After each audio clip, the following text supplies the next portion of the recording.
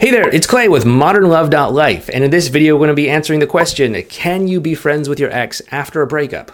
And the answer to the question is no. All right, see you next time.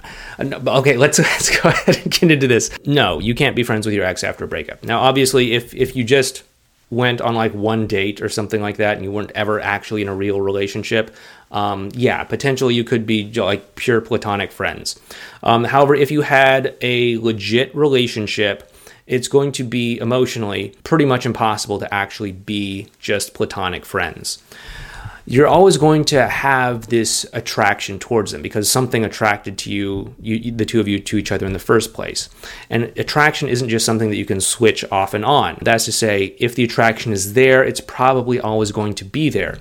Now, this has never happened to me with a client in the many, many years that I've been doing this, but theoretically, I could see, someone losing attraction for someone if there was just some sort of, like massive personality break where it's like, hey, I thought you were this person and then this thing happened and then I realized you were someone totally different and I totally lost attraction for you. That could happen. Also some sort of like, dramatic physical transformation, like someone gaining or losing like a tremendous amount of weight. Again, truly significant, not like, 5 pounds. I know people are super critical of themselves, like, oh my goodness, I gained 5 pounds, but like, no, that's probably not enough to do it.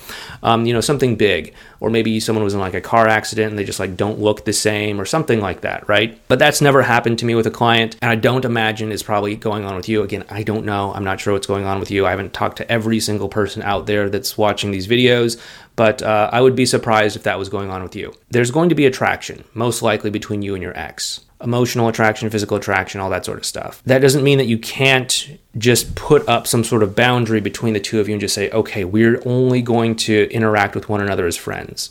That attraction is still going to be there. And if both of you honor and respect that boundary, then, you could just be platonic friends that are attracted to one another. And, you might be able to do that if you have like friends in common or something like that. It might be what you need to do. But there's always going to be that attraction there. Especially, if you're going after what you want in life, doing all these great things we talk about on this channel, all that sort of stuff. If you just want to stay friends with your ex, and you're not wanting anything romantic to happen there, then you're going to have to set up these strong boundaries, get them to opt into those boundaries as well too, get them to actually agree to those boundaries, have a open, explicit conversation about this with them, and really, get clear on this. On other videos on this channel, we've talked about communication, all that sort of stuff. We've talked about that in Effortless Connection, our communication course. So go through that as needed. But if you just want to stay platonic friends, that's what it's going to look like. And yes, you are going to be attracted to one another the entire time. However, if you want to pursue more than just a friendship with your ex, then, there is going to be that attraction that's there. And many times the attraction, the feeling of the previous romantic connection that the two of you had can create an elevated sense of pressure between the two of you. And many times after a breakup, this elevated sense of pressure of like, oh my goodness, are we dating? Are we not dating? Am I sending the wrong message by spending time with them? All that sort of stuff. It can create a high sense of pressure that can cause them to hold themselves back. Because people don't want to put themselves out there, especially if it might potentially mean, hey, I'm leading them on, hey, I'm not doing the right thing, hey, I'm sending mixed messages and all that. So people are probably going to hold themselves back. And many times if you just agree to say, hey, let's not force anything that's not there, let's just be friends for the time being, that can drop the pressure. By having what we would call a same team conversation, that can drop the pressure and give them permission to spend more time with you, give them permission to get closer to you, give them permission to form more of an emotional bond with you. And as they form this emotional bond, it can show them that they actually do have stronger feelings for you than they initially realized. And it can allow you to see that maybe you have stronger feelings for them than you initially realized as well too. And as you build up this emotional connection between the two of you, you can look back on this after you're back together and you can say, hey, we were dating in our own way this whole time. Totally makes sense. That's how you would do it. I know that many times people want you to just say, hey, let's throw out some sort of ultimatum. I'll never be friends. Either we're friends or nothing at all. And I don't know if people are doing that out of pride, or maybe there's some coach out there that's telling them to do that or whatever.